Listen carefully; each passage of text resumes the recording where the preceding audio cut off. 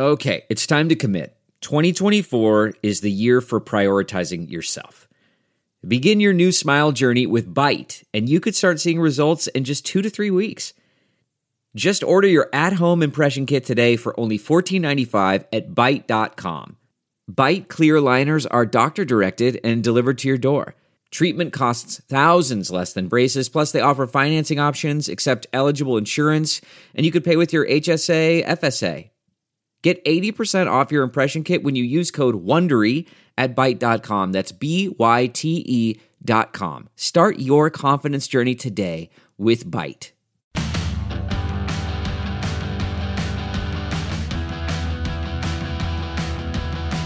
This is the Bill Press Show. Indeed, it is the Bill Press Show. My name is Peter Ogburn here with a podcast where, we like to talk about as many things as we can on the program. And one of the things that we've been talking about for years is back in the news. It is the Stand Your Ground law in the state of Florida. A new, well, not new, but it's a story that is very, very troubling. It's been around for a couple of weeks now. We want to get some details on it from Ngozi Ndulue from the NAACP. She is the Senior Director of Criminal Justice Programs. Good morning. Thank you so much for being here. Thanks so much for having me.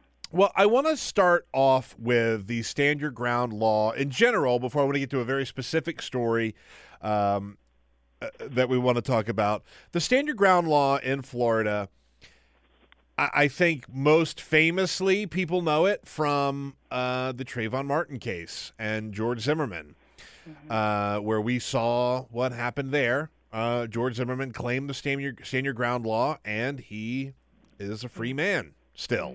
How effective has this Stand Your Ground law been over the years? Well, I think effective for what? So effective for shielding folks who kill black people? Very. Right. Yeah. Sadly. Yeah. Sadly, yes. I think that there has actually, in 2005, Florida really enacted this pretty expansive Stand Your Ground law. And what Stand Your Ground laws do is that they change the legal definition of self-defense. So everybody, throughout history, criminal law has had some type of self-defense that you could claim if your life was being threatened and you reacted to that. But Stand Your Ground laws basically expand this, saying that you don't have a duty to retreat in public spaces. You didn't have the Castle Doctrine said you didn't have a duty to retreat in your home. And so what this has done, so Florida enacted their Stand Your Ground law in 2005.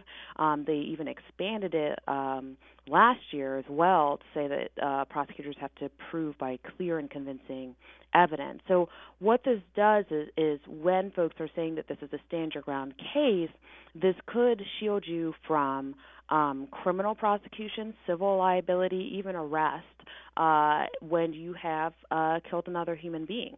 Now, that is something that, on its face is race neutral, but we know that our world and our country is not race neutral in anything.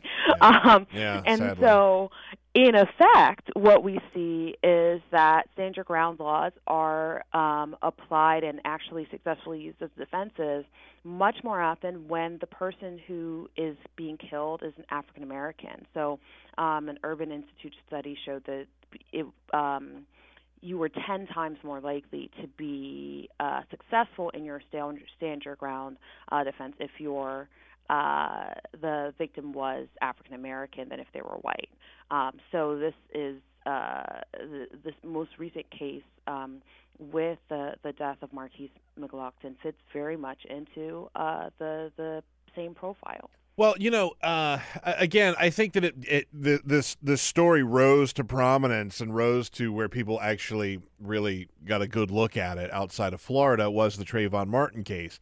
And the difference between, or one of the differences, I should say, between the Trayvon Martin case and this case with Marquise McLaughlin is we got to see exactly what happened with Marquise McLaughlin.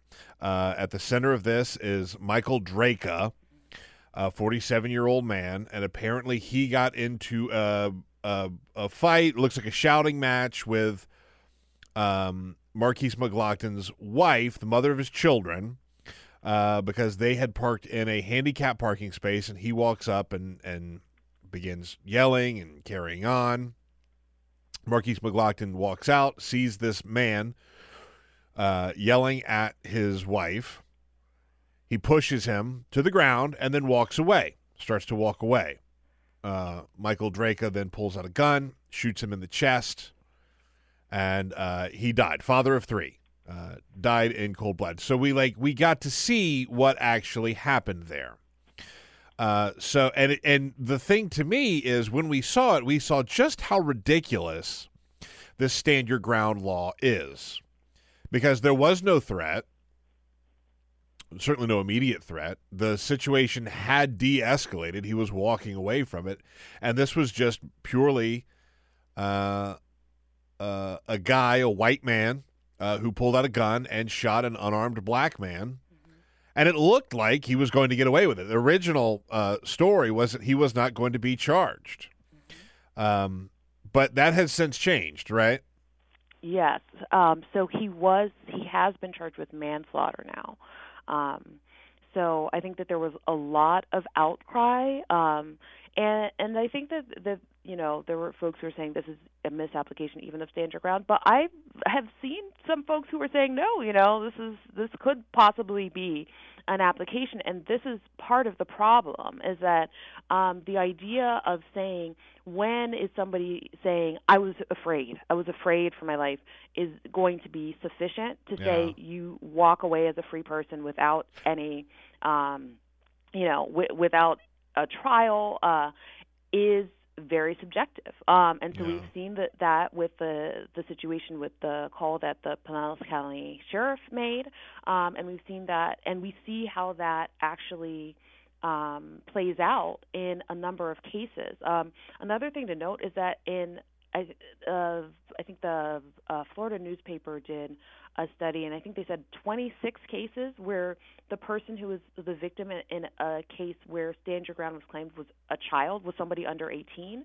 So let's think about that, and let's think about how that ties in to what we know about kind of the pervasive impact of racial bias in our society and implicit bias, how black children are seen as older, more culpable, more dangerous.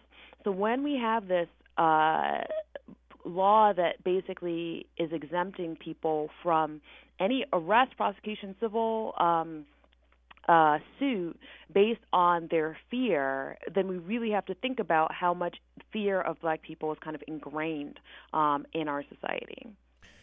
I think that's all. Those are all like excellent points, and it's some of the things that sort of get overshadowed by the headlines with stories like this, because. Well, let me ask you this. I have watched the video several times because it is so shocking, and it is amazing to see it happen, play out live in that way on camera. And so, what's the solution to? We just have to get rid of the stand your ground laws.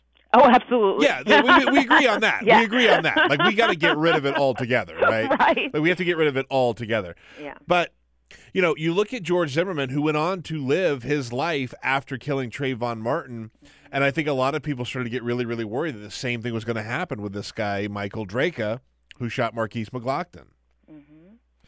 And I think that is a real that's a really valid concern. So just that because he has been charged does not mean that he's going to be convicted. So first of all, that the change to the law that happened last year means that in a pretrial, there was already this pretrial stand your ground immunity hearing, right?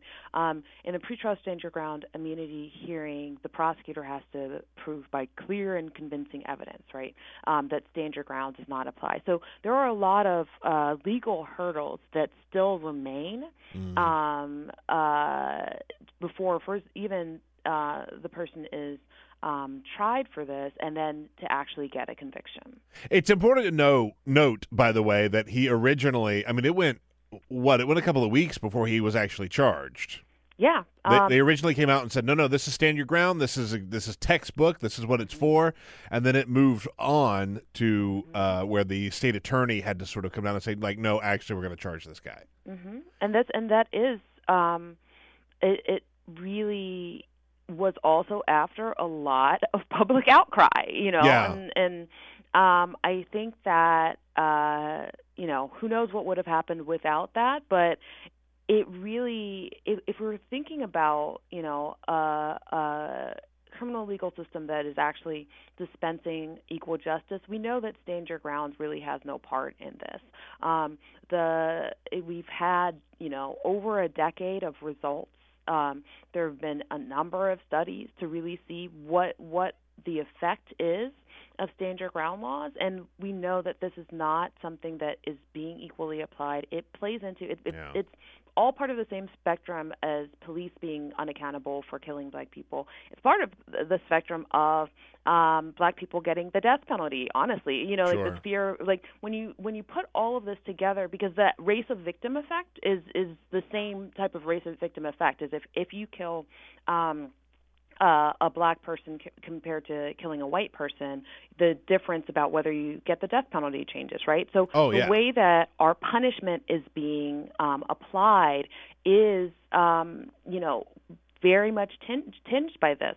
So we know that stand your ground is not necessary, right? There is a self-defense that can be used when there are legitimate cases of self-defense. We also know that when it is actually implemented, that we have more issues. And also, there have been studies talking about the increase in homicide, firearms homicide in Florida since stand your ground has been enacted. So, so not just, racially disproportionate effects, but also wondering, is this actually making us all unsafe? That's the thing. Take all the other factors out of it and just look at the fact that, just look at the numbers. This is not making anybody safer. It's not making anybody safer. That you cannot argue with that at all. Mm-hmm. And I also think that it is worth pointing out that, again, in the two highest profile cases of the stand your ground law, Trayvon Martin and Marquise McLaughlin, two unarmed men, no weapons of any kind, and the law would allow someone to shoot them down and cite the stand your ground law. It seems to me like that is not just a broken law, but just a ridiculous idea. And I think we should also include the people where we saw that the stand your ground law wasn't actually being protecting them from prosecution, like Marissa Alexander, who fired a warning shot, and she's a Black woman who fired a warning shot, right? Yeah. To protect herself from domestic violence, right? And this is the same situation where you would think, for the stand your ground proponents that they would say, this should be applied, but still there was such a fight there. So I do think that. By the way, if I could just stop for a second, just to make sure everybody understands, the Marissa Alexander case where she did fire that warning shot, she got 20 years in prison. 20 years in prison. Yeah, and I think that. And she has, subsequently been released, right? Yeah. But that was after a lot of fight. Yeah. That was after the fact. But this was clearly, not. She was specifically denied the stand your ground immunity, saying that she did not meet that burden of proof, right? And so she went to trial. She was convicted. So the bottom line is that we have a justice system that often does not dispense justice. We have a stand your ground law that I think emboldens some people to feel that they can, be violent and then say, I was afraid. And we have a law that is not applied fairly and is not keeping anybody safer and might actually be making people and I wouldn't even say might, which is actually causing people fear for their lives legitimately, right? Yeah. So the bottom line is there's no need for stand your ground. And I would also point out the way that the NRA uses this as a litmus test, I think, is really telling. They're trying to punish people now who voted for a special session in Florida to actually debate and discuss a stand your ground. Yeah, heaven forbid we do that. Yeah, exactly. Like, how dare you? Yeah. I mean, come on. Right. And it's anyhow. There's so many pieces of this that are just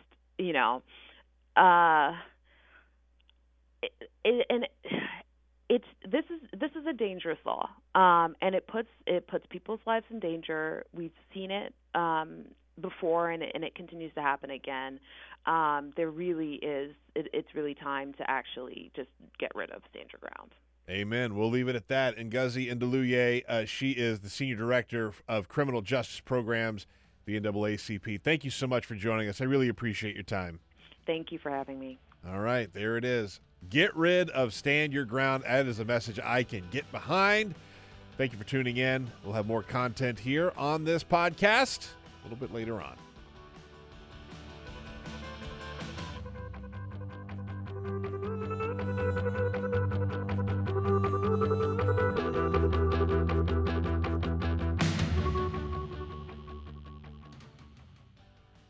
Look around. You can find cars like these on AutoTrader. New cars, used cars, electric cars, maybe even flying cars.